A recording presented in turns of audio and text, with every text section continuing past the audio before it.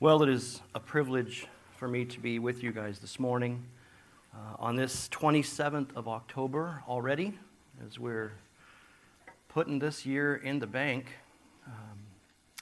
And for some of us who are church historians, we know that there is a date coming just a few days away that is significant in the life of the Protestant church. And so it's not Halloween. It is a date that marks, as some have said, the tinder that has started the fire of the Protestant Reformation 502 years ago. And so I would be remiss to not mention that in the message, and then Pastor would have to pull me aside later and give me a stern talking to. So a little more on that in just a moment. If you have your Bibles, turn with me to the first letter to the Thessalonians chapter 1. I'm going to read actually the first chapter. It's only 10 verses, but it's going to set the context and the thrust for our message this morning. So if you will, turn there, and I'll begin reading. 1 Thessalonians chapter 1, verse 1. Paul and Silvanus and Timothy, to the church of the Thessalonians in God the Father and the Lord Jesus Christ, grace to you and peace. We give thanks to God always for all of you, making mention of you in our prayers, constantly bearing in mind your work of faith and labor of love and steadfastness of hope in our Lord Jesus Christ in the presence of our God and Father. Knowing, brethren, beloved by God, his choice of you, for our gospel did not come to you in word only, but also in power and in the Holy Spirit, and with full conviction, just as you know what kind of men we proved to be among you for your sake. You also became imitators of us and of the Lord, having received the word in much tribulation with the joy of the Holy Spirit, so that you became an example to all the believers in Macedonia and in Achaia. For the word of the Lord has sounded forth from you not only in Macedonia and Achaia, but also in every place your faith toward God has gone forth, so that we have no need to say anything. For they themselves report about us what kind of reception we had with you, and how you turned to God from idols to serve a living and true God, and to wait for his Son from heaven, whom he raised from the dead, that is Jesus, who rescues us from the wrath to come. Let's pray. Father, we thank you that the privilege and the benefit are ours to be called your people, to be gathered out of the world and into this assembly where we may offer up prayer and praise and honor and thanksgiving and ascribe all glory to you in the assembly of your people. That is to us a great privilege. And we thank you that we have by your word the identity that you have given to your church as being those called not only out of the world but into your Son. And let us focus our hearts and minds, and may this text change your people, change us by degree of grace more into the image of Christ. And for those who find themselves outside of Christ, may this text not only convict the heart, but bring a renewed hope that was not there before. We ask that you bless the reading of your word. In Christ's name, amen. Well, Martin Luther wrote 7 truths or characteristics of the church. And I want to just start off by quickly going over those. It gets me off the hook. I've mentioned the Protestant Reformation, and I've mentioned Martin Luther, so this is my little checkbox here. No. 7 truths of the church are this: the Word, baptism, the Lord's Supper, discipline, biblical offices, elders, pastors, deacons, worship, and the 7th one that Martin Luther put in his list was suffering. We often don't think of that as being a mark of the church, but let me read to you what Martin Luther said about suffering. He says the 7th is this: the Christian people are externally recognized by the possession of the sacred cross. They must endure every misfortune and persecution, all kinds of trials and evil from the devil, the world, and the flesh." End quote. Martin Luther knew that the servant would not be greater than the master. And so it is as God's people, we see Jesus as our master, and he suffered and was ultimately glorified. And we as his students, as his servants, we too face a certain amount of suffering in the Christian life. And it is in this context that we have this letter that Paul has written to those believers in the church of the Thessalonians. We come to the message this morning, and it follows a great series that we just closed up. If you were with us last Sunday, it was the last message of a series in the book of Revelation. The first 3 chapters, Pastors Phil and Cameron pointed our eyes and our hearts to the Scriptures, and we were confronted, we were challenged, we were encouraged by the blessed reading and the hearing of the words of that prophecy to self-examine as a church. I mean, there were 5 churches that received harsh words from the Lord, and there were 2 that didn't. And so we want to know as a church, how should we act in this world? What should be true about us? And so in that series, we examined our motivations, we examined our faithfulness, we were challenged to examine our doctrinal practices. And it is in light of that series that the message we have today is entitled, "The Truth About the Church." Now, let me say first off, this is not an exhaustive list of characteristics or truths about the church. We are focusing on 1 Thessalonians chapter 1, verses 1 through about 3. We may go a little further. But what we want to hear is we want to hear how Paul is characterizing this church, the church that he says he has nothing to correct them about. I don't know if you caught that.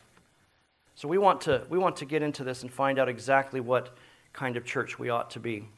I do want to give us a little background into the letter. It is one of 2 letters written to the believers in Thessalonica, and both of them are complementary. One follows the other. In them contain many teachings with regard to the church and those who are a part of it. There's even teaching on the end of things, or eschatology, which seems to interest so many people in our time. In saying that, it is important to mention that the entirety, actually, of this first letter is eschatological in nature.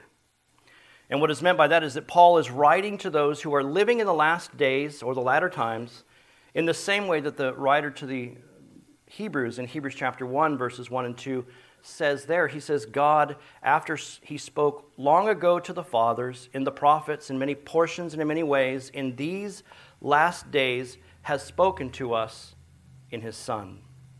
And so we understand that all Christians, us included, are living in these last days, and our salvation in Christ is in and of itself evidence of what is known to be the end-time reality. And so what Paul says to the saints here in Thessalonica is not just for them in the first century. What Paul is writing to them is relevant to us as well, as we still have a future hope of the return of the Lord Jesus Christ. And what you will find in the 5 chapters of this very small letter is that at the end of every chapter is a future mention of the Lord Jesus Christ. So almost every chapter has an eschatological or an end times thrust as it points each reader to the hope that comes with believing in Jesus Christ. All right, so we understand this letter is written. It's not just far removed from us. It is very relevant to us. And the letter was written because there was much persecution going on in that time.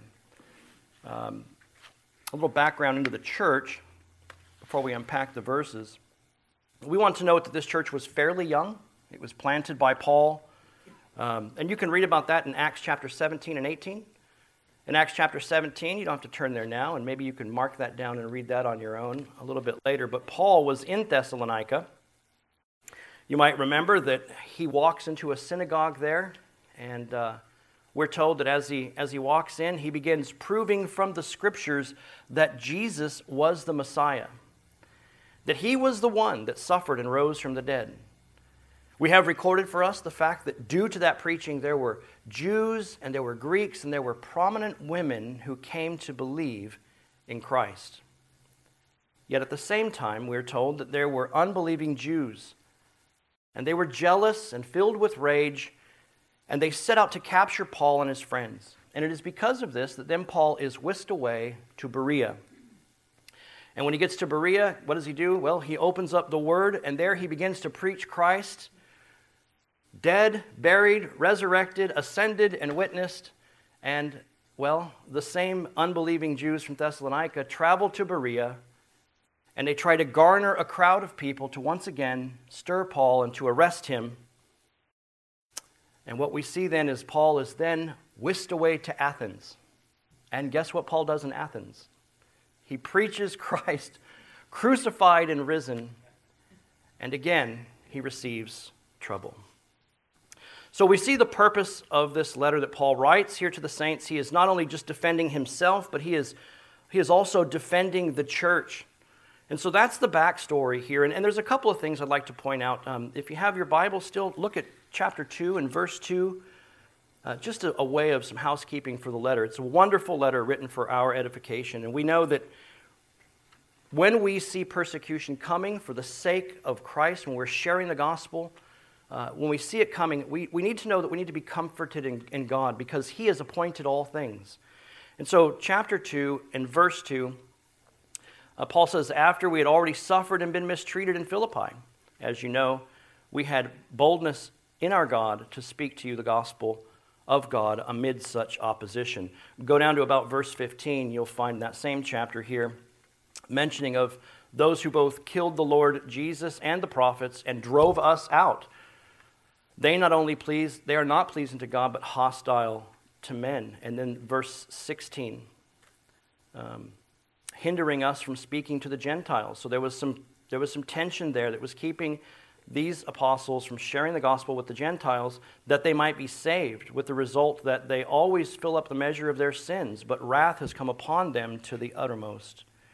And then if you go down to verse 1 in chapter 3, you'll also find here that there was great tribulation for the cause of the gospel and suffering affliction.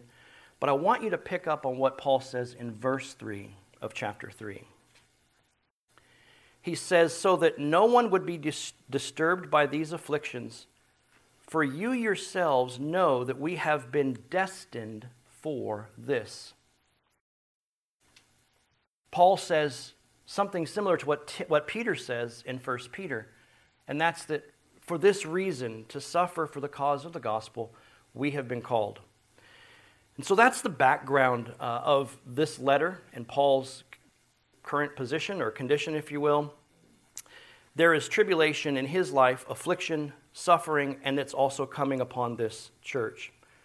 The church is under assault from the same unbelieving Jews and Greeks in their time, and Paul is encouraging them to persevere in the faith. It's littered throughout this entire letter. The apostle opens the letter by saying Silvanus and Timothy are with him. And I think this is significant in the thrust of his letter because what Paul is saying is that not only do these two brothers send their greeting as well, but they're also witnessing to what Paul is going to say. And Paul is calling here upon the witness of two others as he presents what he believes is good for the church going forward. By having this list, Paul is gently implying some authority by the presence of those witnesses. And this type of greeting is very customary for Paul in all of his openings in his letters. And so in this way, he is addressing them as, he calls them the church of the Thessalonians. We want to look at the first 3 verses this morning, and in them we're going to see 3 truths about the church. These truths about the community, or these called out ones, these people that belong to God, they are called out because God, as we know, has called them out of the world, yet they remain in the world. In fact, the word church in the very first verse is the Greek word ekklesia. And this would have had profound impact upon those who were reading this, because in light of the persecution of the unbelieving Jews that were coming upon the church, Paul says to these believers, you are the called out ones. where the people of Israel in the Old Testament were the called out of the world and called into Israel, where they were gathered and assembled. But now Paul says, this is true about the church. You were called out of the world, and you were called unto the Son, and you were called unto the Father. Paul then makes some true statements with regard to this congregation. And the three things that Paul says that we're going to look at that are true about the church are these. And if you're taking notes, this would be a good time to, unless you've already started writing, write these down. As the church of our Lord, number one, we are a church in both God the Father and the Lord Jesus Christ. We are in the Father and the Son. Number two, as the church of our Lord, we are a thankful and prayerful community of saints. As the church of our Lord, number two, we are a thankful and prayerful community of saints. Number three, we have an inward grace of the heart that shows outward evidences of its effect. And I would like to point out that this is something that bookends this entire letter. If you look at verse 3, Paul mentions three things. He says, bearing in mind, or if you read the ESV, remembering your work of faith, your labor of love, and your steadfastness of hope in our Lord Jesus Christ. And then if you turn to the very last chapter of this letter, and you look at verse 8, Paul brings these 3 points of grace together again, and he says, but since we are of the day, speaking of those who are of night and we are of the day, he says for verse 8, we are of the day, let us be sober, having put on the breastplate of faith and love, and as a helmet the hope of salvation. So this is a theme that really wraps up Paul's letter, and we're going to look at that in depth in just a moment. All right, the first point comes from verse 1. Paul and Silvanus and Timothy to the church of the Thessalonians in God the Father and the Lord Jesus Christ, grace to you and peace. Paul is describing a church that is both in God the Father and the Lord Jesus Christ. And this is not only the identity of the church and those who are in it, but this is also very true about our spiritual condition. You see, prior to being in Christ, we were in Adam, and in Adam all die. But now being brought into the church by the redeeming work of the Lord Jesus Christ, we are brought into Christ, and therefore we live. So it is more than just an identity. It is a reality of our spiritual condition. And if you have followed here in the series of John that Pastor Phil wrapped up for us not long ago, you heard that there's a very real aspect of God's people, how we are in the Son's hand. And if we are in the Son's hand, he says that then also we are in the Father's hand. And the Father is stronger than all in John chapter 10. And so there is a security aspect to being both in the Son and in the Father. And so it is with the entire church. Another thing about what Paul says here about this church being in God the Father and the Lord Jesus Christ is that this would be offensive not only to the unbelieving Jews, not only to the unbelieving Greeks, but if we look at our time right now, the exclusivity of that statement is offensive to the world in which we live in today. You see, the world is always trying to define who the church is.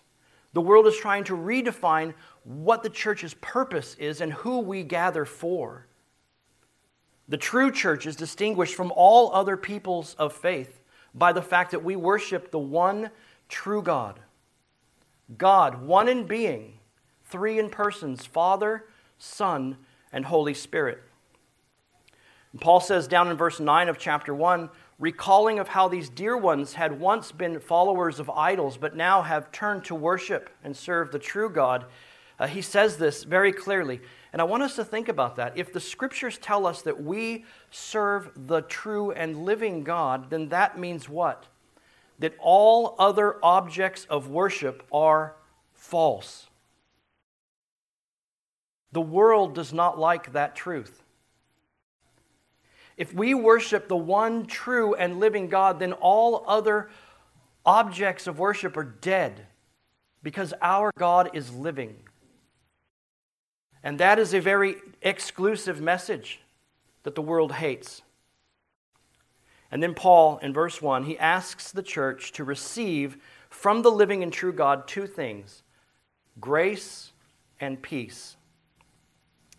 Now, we all need to hear this. No one will receive grace apart from the Lord Jesus Christ. There is no grace outside of Jesus. Now, of course, some people might be thinking, well, now, Brandon, we know the Scriptures tell us that God causes the sun to beat upon both the just and the unjust, and that He allows the rain to fall on both the godly and the wicked. And those things are certainly true. But I want us to understand that the creative aspects of God's goodness are not the same as His grace, and that is not what Paul is talking about here. He's not saying to the church, grace to you because the sun and the rain. He is speaking specifically about the work of salvation of Jesus Christ that comes into the hearts of the saints. Grace and peace for the saints. He is talking about that grace and peace that alone produces faith in Christ. And Paul is talking about the received blessing through that relationship that we have with Christ, our Savior. Those who have forgiveness of sin. It is only the believer who has justification and redemption and sanctification. It is only the saints that have real joy and real peace and real assurance of eternal life. So if you do not have the Son, know that you have none of these either. This is a biblical truth, one that the whole world hates, and they particularly hate it when this truth is preached. The problem for the world is that they proclaim what they wish Jesus had been, but we proclaim what Jesus reveals Himself to be. Jesus, it was Himself who said, I am the way, the truth, and the life, and no one comes to the Father but by me. This is the offensive message of exclusivity, which means that the gospel of Jesus Christ excludes. It does not permit all things. Or in other words, it restricts entry into heaven in a very specific way through Christ alone. Turn with me to 1 John chapter 2. This is not something that is just specific to Paul. It's not something that was first spoken of by Jesus, but it is also followed upon by the Apostle John. 1 John chapter 2, beginning in verse 22.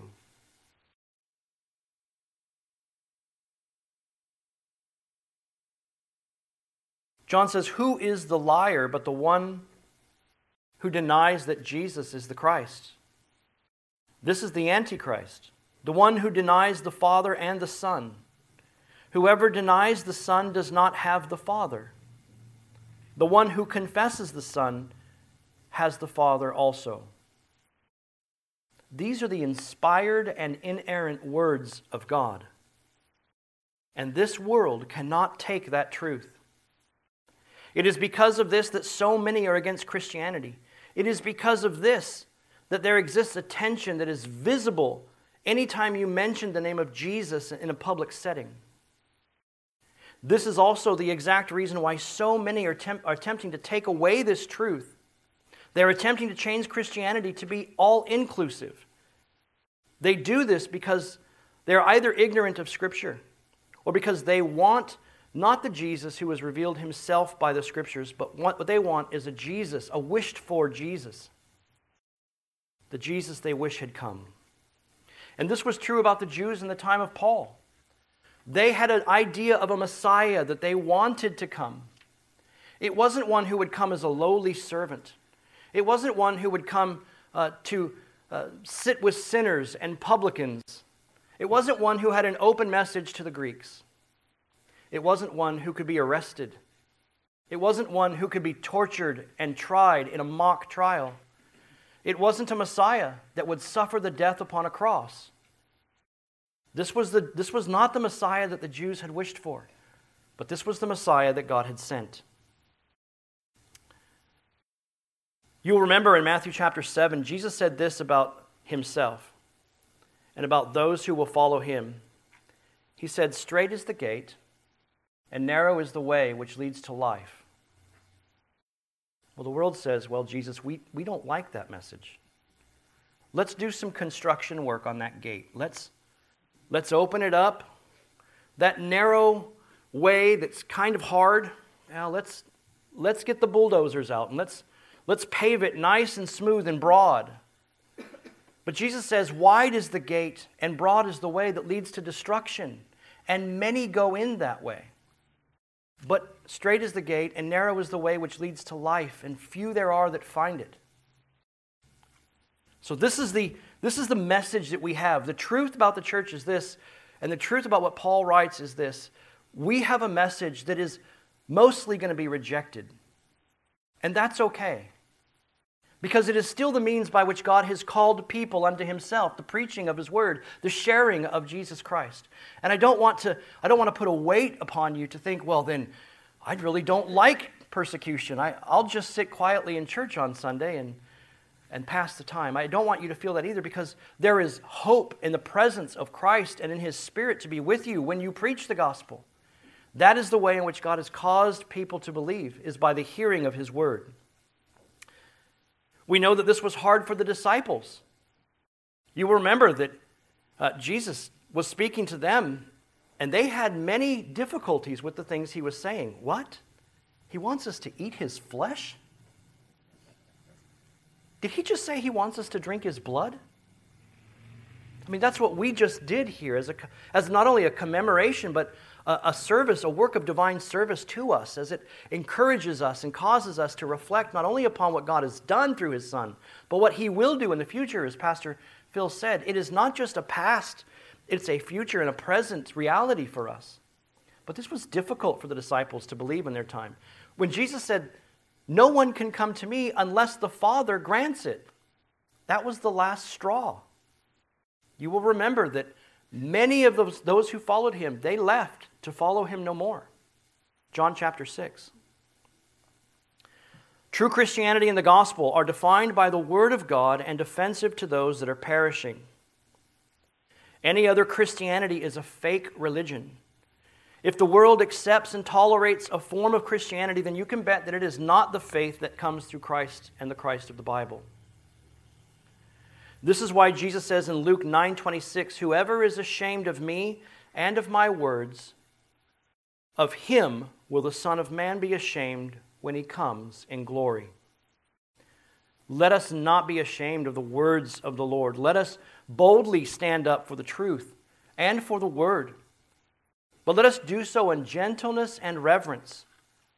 Let us not follow and splash in the pond of ignorance like so many do in our time. But let us go with the word of God as we see men and women and children around us perishing. Let us throw the lifeline of the gospel, the words of Christ, no matter how imperfectly we share it. Let us share it gently and in kindness, for it is the only thing that can save. I hope this governs our mind as we go forward, not just in this message, but as we leave from here, that we have this idea that we're not doing good to our neighbor by sugarcoating the Jesus of the Bible. We're not doing good by presenting a Christ who doesn't reveal himself the way he does from the Scriptures. In fact, what we're doing is we're causing them to continue in something far worse than unbelief, because they're believing in a Jesus that does not exist. Let us preach the Jesus of the Bible. It is so important that we share the divine Son of God, the Christ, who suffered and died for the sins of his people, who raised from the dead, was witnessed by the biblical account of hundreds, and ascended to take his rightful seat at the right hand of God the Father, just as the Apostle Paul presented him. It is also important that we, knowing and sharing this Jesus, then set out to allow the Lord to do his work. You see, it is God who gives ears to hear. It is God who gives eyes to see, and it is God who softens the heart to receive the spoken gospel. It is he who gathers the church and separates us from the world unto himself. This, beloved, is the problem that the world and so many in it have with biblical Christianity. The church is in God the Father and in Christ Jesus our Lord by the will and the work of the Holy Spirit for the glory of God alone. Not by the devices and the wisdom of men to attract bodies into a building, but by the grace and the power of God to raise dead sinners to life and then set them apart for himself in tension with the world around them, but give them comfort and hope by his Spirit that they may endure. This was the message that we heard through the series in Revelation. There were churches that did not overcome. There were churches that did not endure. There were churches that compromised the message of the gospel. There was a church that had forgotten their first love. It is important that we keep that perspective. Men do not get to cherry pick the Jesus that they want to follow. Men get the Jesus that has come from the Father, who reveals himself in Scripture. And that is what Paul reasoned in Thessalonica in Acts chapter 17. He walked into a synagogue amongst those who did not believe that Jesus was the Messiah, and he preached to them that Jesus was the Messiah. May we also, out of our love for God and want to see him get the praise and honor and glory that he deserves, let us speak in the same manner as Paul. For we will need this courage, brethren. We will need this courage in the days, in the weeks, in the months, and dare I say, in the years that come. We need to have the same unashamed boldness and confidence in the Lord. Amen? So Paul writes that the church is in God the Father and the Lord Jesus Christ. You cannot have one without the other. And let us listen here. Paul says, you are the church, the called out ones of the Thessalonians, in and by the power of God the Father and the Lord Jesus Christ. And let us not forget that Paul, in the midst of his tribulation, listen to how he demonstrates what ought to be the response in such trying and difficult times. What ought to be the response of the church in trying and difficult times? How do we respond to him after we have been made such beneficiary recipients of his grace? We are told that the stirred up response of the church should be that of thankfulness. It should be that of thankfulness and a life dedicated and devoted to prayer. So our second point comes from the next two verses. The Apostle Paul writes this: we give thanks to God always for all of you, making mention of you in our prayers, constantly bearing in mind the work of faith, the labor of love, and steadfastness of your hope in our Lord Jesus Christ, in the presence of our God and Father. So here's the second point. As the church of our Lord, we are to be a thankful and a prayerful people. And thinking of all of us in this room, I am immediately impressed upon the things that we all have to be thankful for, every last one of us. Thankful for our redemption, thankful for a new life in Christ, thankful of a God who sent his Son to show his love for us before we ever loved him. I speak from a pretty good record of my own unworthiness, as I know my own heart, yet for his glory, he chose to love a wretch like us. Not only that, but we are to be continually thankful to God for his continued grace that not only saves us, but upholds us. It is the power by which we are upheld. Thankful for the privilege to turn to him in communion as we are permitted to approach the throne of God through the person and the work of Jesus Christ in prayer and refuge. Thankful that we know that he indeed hears our prayers. And also that he demonstrates to us time and time again that not only does he hear our prayers, but he answers them. And this is why Paul gives thanks to God for the saints. It is that God has done all of this in Christ for them, not that they have done anything for the Lord. It is this peace that God gives us through His grace and what the Father has done for us in Christ. Let us self-examine. Does this thankfulness that we see described here, does it describe me? Are we always giving thanks to God? And if not, why not? I think the apostle provides for us an answer that's going to be very helpful for us as we consider this point. Paul says that he gives thanks for them constantly, remembering their work. Work of what? Work of faith, labor of love, steadfastness of hope. There is a key word here that I would like for you to pick up on, maybe highlight. The NASB, the NASB uses these words, constantly bearing in mind. I like that because the ESV uses one word. I like the depth of the NASB. The ESV just says remembering, and sometimes that doesn't have a depth to it that we need. But the NASB kind of impresses upon us that we need to be constantly bearing in mind. What? I want us to connect this. Thankfulness arises out of reflection. Thankfulness arises out of reflection. Beloved, we will not be a thankful people if we are not a people of reflection. We will not have hearts of thankfulness if we do not practice reflecting or remembering or constantly bearing in mind the things that God has done. We need to primarily not only just focus on the redemptive work that He has done through Christ, but also the things that flow out of that redemptive work. Be mindful of our sanctification. Be mindful of our ability to repent.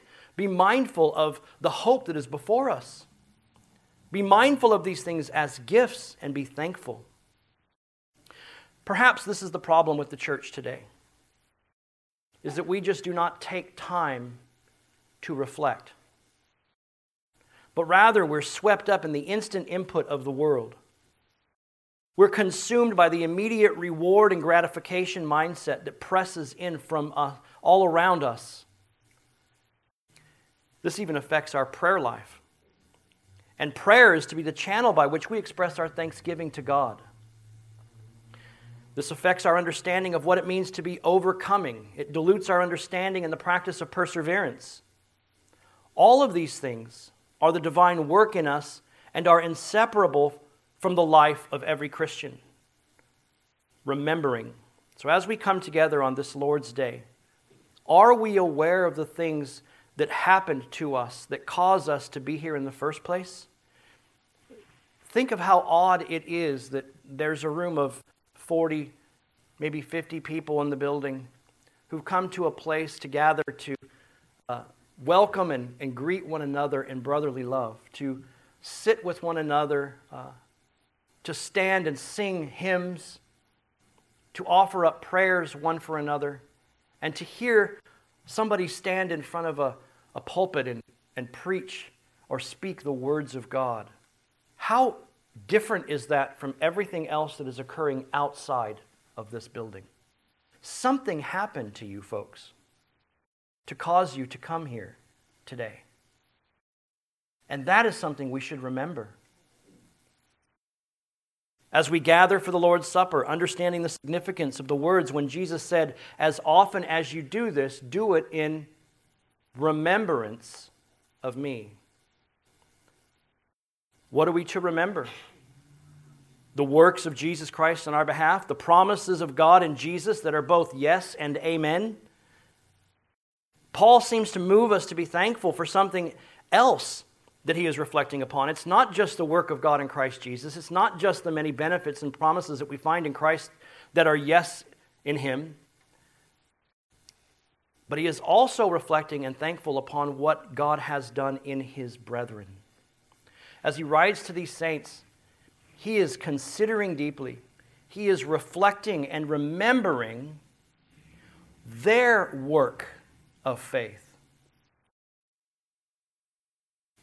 Do we think about and consider deeply the answer to our prayers as we see them become realities in the lives of those whom we know that have come to know and believe and trust in Christ? our family, our neighbors, our friends, whom we have prayed for, and God, through Christ and His kindness, had answered that prayer and led them to repentance, gifting them faith. Do we remember to be thankful for those works in our brothers and sisters?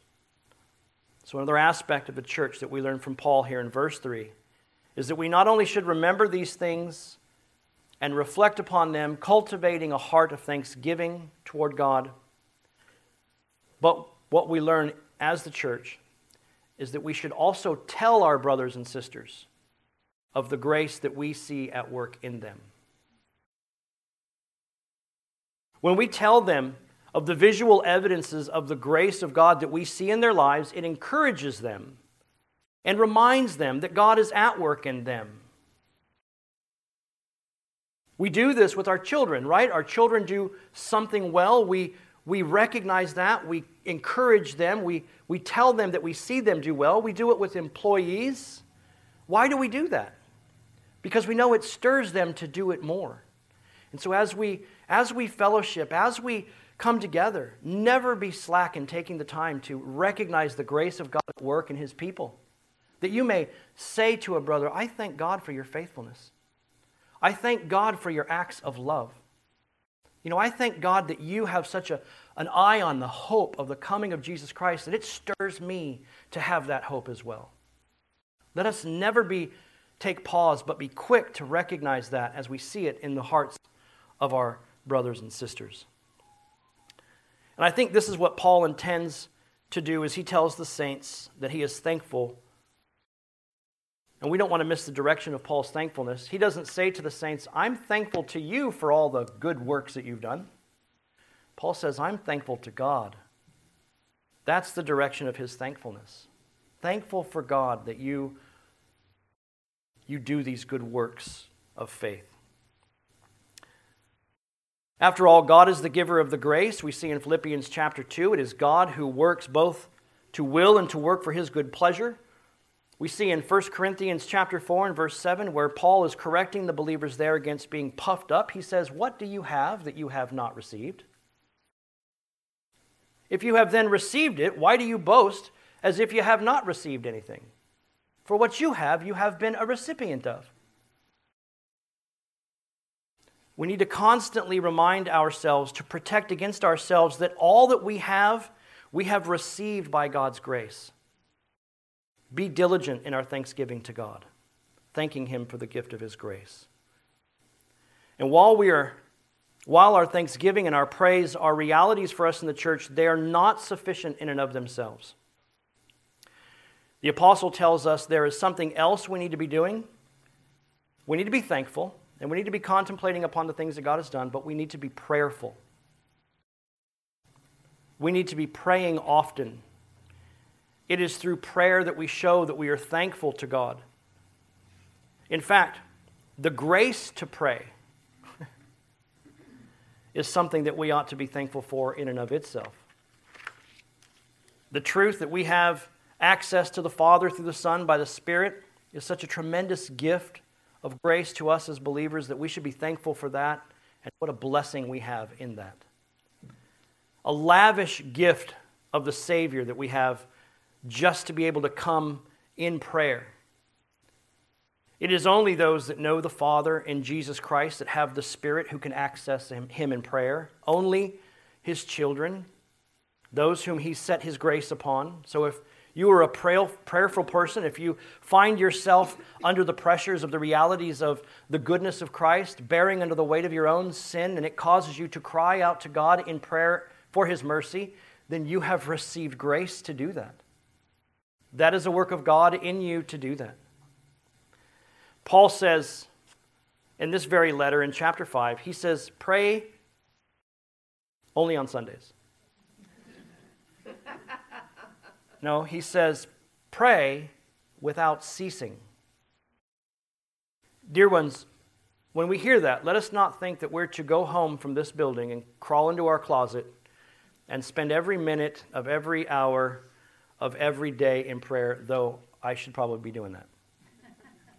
That is not what Paul means when he says, pray without ceasing. But what Paul does mean is that as saints, as God's people, we are to be devoted to prayer. Daily and thoughtful prayer that comes from a reflection upon God's word, that comes from a reflection upon his work in each of us. We are to pray even about our sin. When we confess in prayer our sin, what happens? It causes us to reflect, to search our hearts, and to say to God, your word is true and right about my sin. This is confession. It means literally to speak words after the Spirit, to agree with what God says, and then be restored. Jesus said this in the model prayer to the Father, forgive us our sins. We are to reflect on the truth, and yet remembering that as the church, we are the ones that God sent his Son to die for, and in doing so, he paid the price for those sins. Those sins no longer hang over us or rule over us or condemn us, but the Spirit at work in us causes us to recognize those sins. Many people I speak to say, I was fine before I was a Christian. I was. And I hear Paul say, I didn't know what covetous was until the law said, don't do it. But before I was a Christian, I never thought about my sin. And now I think about it all the time. I might not be saved. All I think about is my sin. And I say, no, that's a good sign that you probably are saved. Because you never gave second thought to the things that you did that offended God before. So we as God's people, we have this gift to offer up in our prayers, a confession of our sin to God. Let us meditate upon that, on the blessings of God's word, promised that he will hear our prayers, promised that he will answer them according to his good and acceptable and perfect will. This is another truth that the world despises, brethren. The truth that the church and its community of redeemed people are the only ones that have access to the Father because of the work of Christ. This is offensive to the world. Unbelievers and the world, they don't worry about what God thinks about what they're doing. They worry about the things of the world. They despair in sorrow and wisdom. They have none. They look to their own arms, their own will, their own might, their own influence to get for themselves what they require in this world. That's far different from the people of God. We go to God. We are content with what he has given us. We recognize when we begin to slip into greed. We recognize when we begin to take on the pressures of the world. And by his grace, he leads us to confess those things. And we depend upon him once again. You see, we are restored in that way. The world is not restored in that way. They wallow in sorrow. No hope, no love, and every bit of good work that they think they do is still tainted with sin.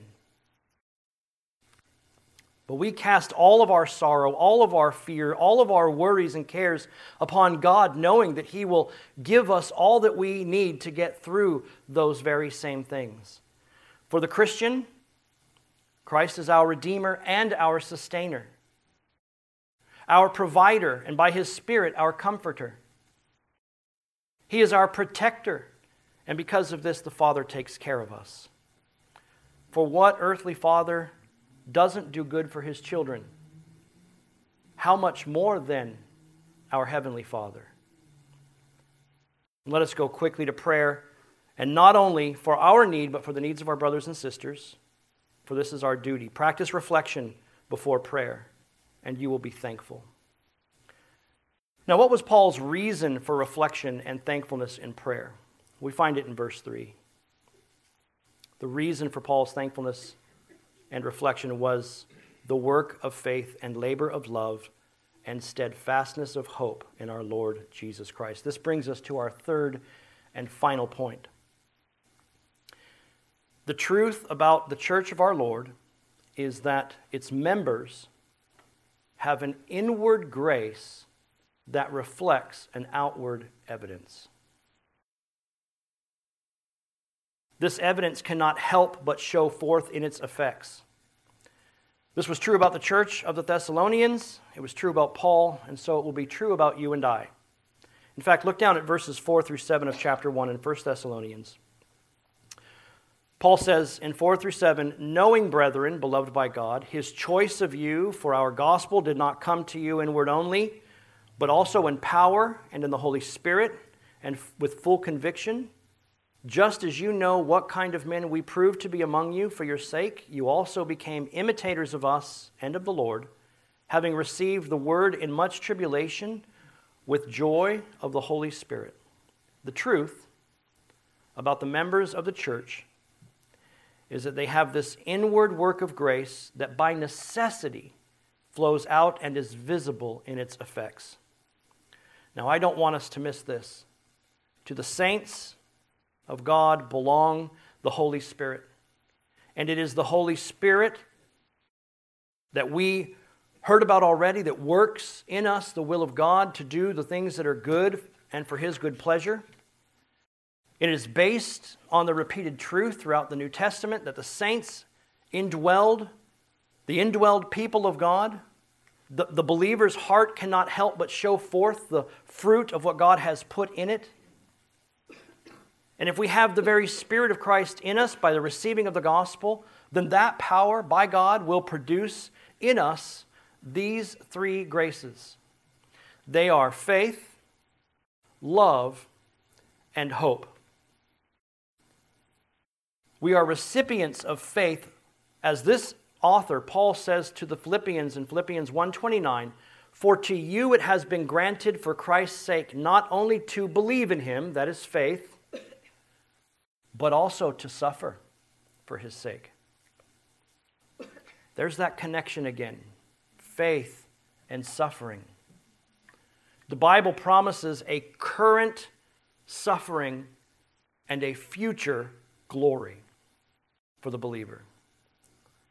And we could spend a lot of time on this, and I'm sure that as the months or weeks go by, I happen to have a little insight onto perhaps where Pastor's going to be going next with his messages, and we're going to be very well fed through the book that he's chosen, unless that changes. But the truth about the church is that we are not promised reprieve from tribulation at any point. Only the sustaining and enduring power of God through faith to overcome all forms of that tribulation and that suffering that we will be subjected to. Now, due to the work of God in us through faith, a work that is produced must come forth from us. Faith is the root of grace that produces the work, which is the fruit. Let me say that again simply. Faith is the root, work is the fruit. We want to be very careful not to get those mixed around. There are many religious systems in the world that teach that work is the root and that faith is the fruit. That's backwards. We want to recognize that it is faith that comes that produces the good work on the tree of life, in the tree of the grace of God, if you will. The reality is that if you have faith, it is because of God's grace, and that produces in you evidence. It is the Spirit that purifies our hearts, which enable us to exercise faith before God and men. This is the work of faith that Paul is speaking about. Not just an interior work of intellectual knowledge of Christ, but a faith that trusts and rests in Him for salvation. True and saving faith that never produces any works is a dead faith. If you claim to have true and saving faith and no work is flowing from that, it is a dead faith. These hearers didn't just become hearers of God, but Paul says they became imitators of Christ. If you have experienced Christ, you cannot help but display the effects of that experience in your life. Notice that faith is the first in these triad graces: faith, love, and hope. It is true about the church that if we do not have faith, then we cannot have love and we cannot have hope. Faith is the logical preceding grace that comes from the work of God. You cannot have one of these three and not the other two. And so Paul not only commends these dear ones for their faith, but also he commends them for their imitation of love. They imitated Christ by their continual and unwavering love for God and for the church in the face of tribulation and suffering. As the outside pressures from the unbelieving world worked against this church in every direction, it was the Jews, it was the Greeks, it was every unbeliever in the community outside pressing in upon this church, they did not cease to display these truths. And here's another little, you can tag this on as a fourth fruit, if you will. Holiness. Brethren, there is no tribulation, there is no suffering, there is no trial that will excuse you from practicing holiness. In the midst of some of the most harsh treatment, we are to be imitators of Christ in remembering that though he was mocked, though he was reviled, he did not revile back. That is a difficult truth, but a necessary truth for God's people to remember. Our work of faith by God's grace will produce in us a love. It sets hope before us, but in the middle between that faith and that hope is love and the practice of holiness. So you could call it 2.3 if you want. Be imitators of Christ, wavering only in the sense that we go from one degree of his image to the next, not wavering away from that image or falling away. Here's another truth we need to hear in our day. You cannot say that you love God and not love his church. If you have received by grace the faith that you profess, you cannot be at home on the Lord's day. You cannot skip the assembly of God's people for football. I threw that in there because I heard that earlier. You cannot be on your couch declaring your love for God and his church while you're flipping through channels on the Lord's day. Because to love God is to come and to worship God. And for the good of his people, he has appointed the first day of the week to assemble as a redeemed community in the world to worship him together. So you cannot say that you love the church if you willfully neglect to come and join in worship with your brothers and sisters. You cannot be a blessing to them while you stay at home.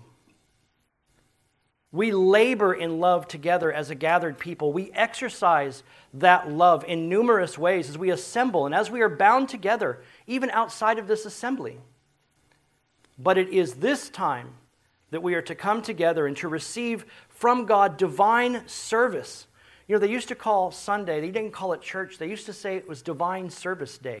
Puritans used this term a lot because they didn't see what they were doing by gathering for God. They saw what God did in them as they gathered to worship God. It was a service being done to them. And understand then, even as we come and partake of the Lord's table, we do that in some sense serving one another as we pass the tray, right? As we partake, we are literally illustrating the gospel in baptism, the sacrament of baptism. We are illustrating the gospel each time we partake of the Lord's Supper, and it encourages one another. And how can you do that? I'm not talking about being sick and home. I'm talking about willfully being absent in the assembly of God's people. Understand then that the truth about the church is that when you are willfully absent, you're showing a very lack of the love in which Paul is speaking of here. Finally, Paul says that he was thankful for the steadfastness of hope in Christ, and we want to notice this. Hope is always the last grace in the triad, and it is not without a purpose. Hope is the last because it is the end all of all graces. We begin the Christian life with faith. We grow continually in the Christian life in love, practicing holiness, seeking peace with all men. And we end this life in hope. A hope that causes us to be able to suffer much in this world. A hope that is the sure expectation of the eternal life that awaits us at the return of our Lord and Savior Jesus Christ. This should give great help to us as we endure these times and end time trials as we are even today, and what trials are promised for tomorrow. For we have a hope promised, but yet not complete. A hope that is seated in the Christ of the gospel, as he is the end of all promises of God and the true and faithful deliverer of his people. Paul is telling these saints in the church of Thessalonica that this faith, this love, and this hope will be enough to carry them along through any and every form of tribulation. These three graces stir them to persevere. And this is the truth about the church. May we turn daily to God in prayer, seeking the things that we have need of, that we may be able to overcome, that we may be able to persevere, that we may be able to press toward the goal of the prize of the upward calling of God in Jesus Christ. We have these graces of work and labor and steadfastness that Paul has mentioned as a sign of the Christian life. And here's the other truth about the Christian life, brothers and sisters. The Christian life is not an idle life. It's not a life of laziness. It is a life marked for the working together to spread the gospel here on earth, helping and defending one another and standing in the face of opposition and tribulation with the anchor of hope set before us in Christ Jesus. And if you are here today, or perhaps you're hearing this later, listening to it, might be a little bit easier for some of us if we've been sick, not that we're skipping for church, for football. Perhaps you're hearing this and after examining your life, maybe you've been in the church for years, perhaps you've not been in the church. But considering yourself a Christian, and after examining and thinking of these three graces, this truth about the church, am I in God? Am I in the Son? Am I thankful? Am I prayerful? Am I reflecting upon God's work? Do I see the grace of God in my life, which produces faith, which produces love, which produces hope? Do I not see these in my life? Are these not true about me? Then by all accounts, the Scripture says you are outside of Christ, if none of these are true. And this being the case, I say to you, without fail, unless you come to God in the righteousness of Jesus Christ, you will be judged. You will be found guilty based upon your own works. You will be condemned and sent to everlasting punishment. However, the good news of the gospel is this, that all those who trust in Christ, believing in his finished work upon the cross, are for sure to be saved without any doubt, without any fail, and with every bit of hope. Trust in Jesus.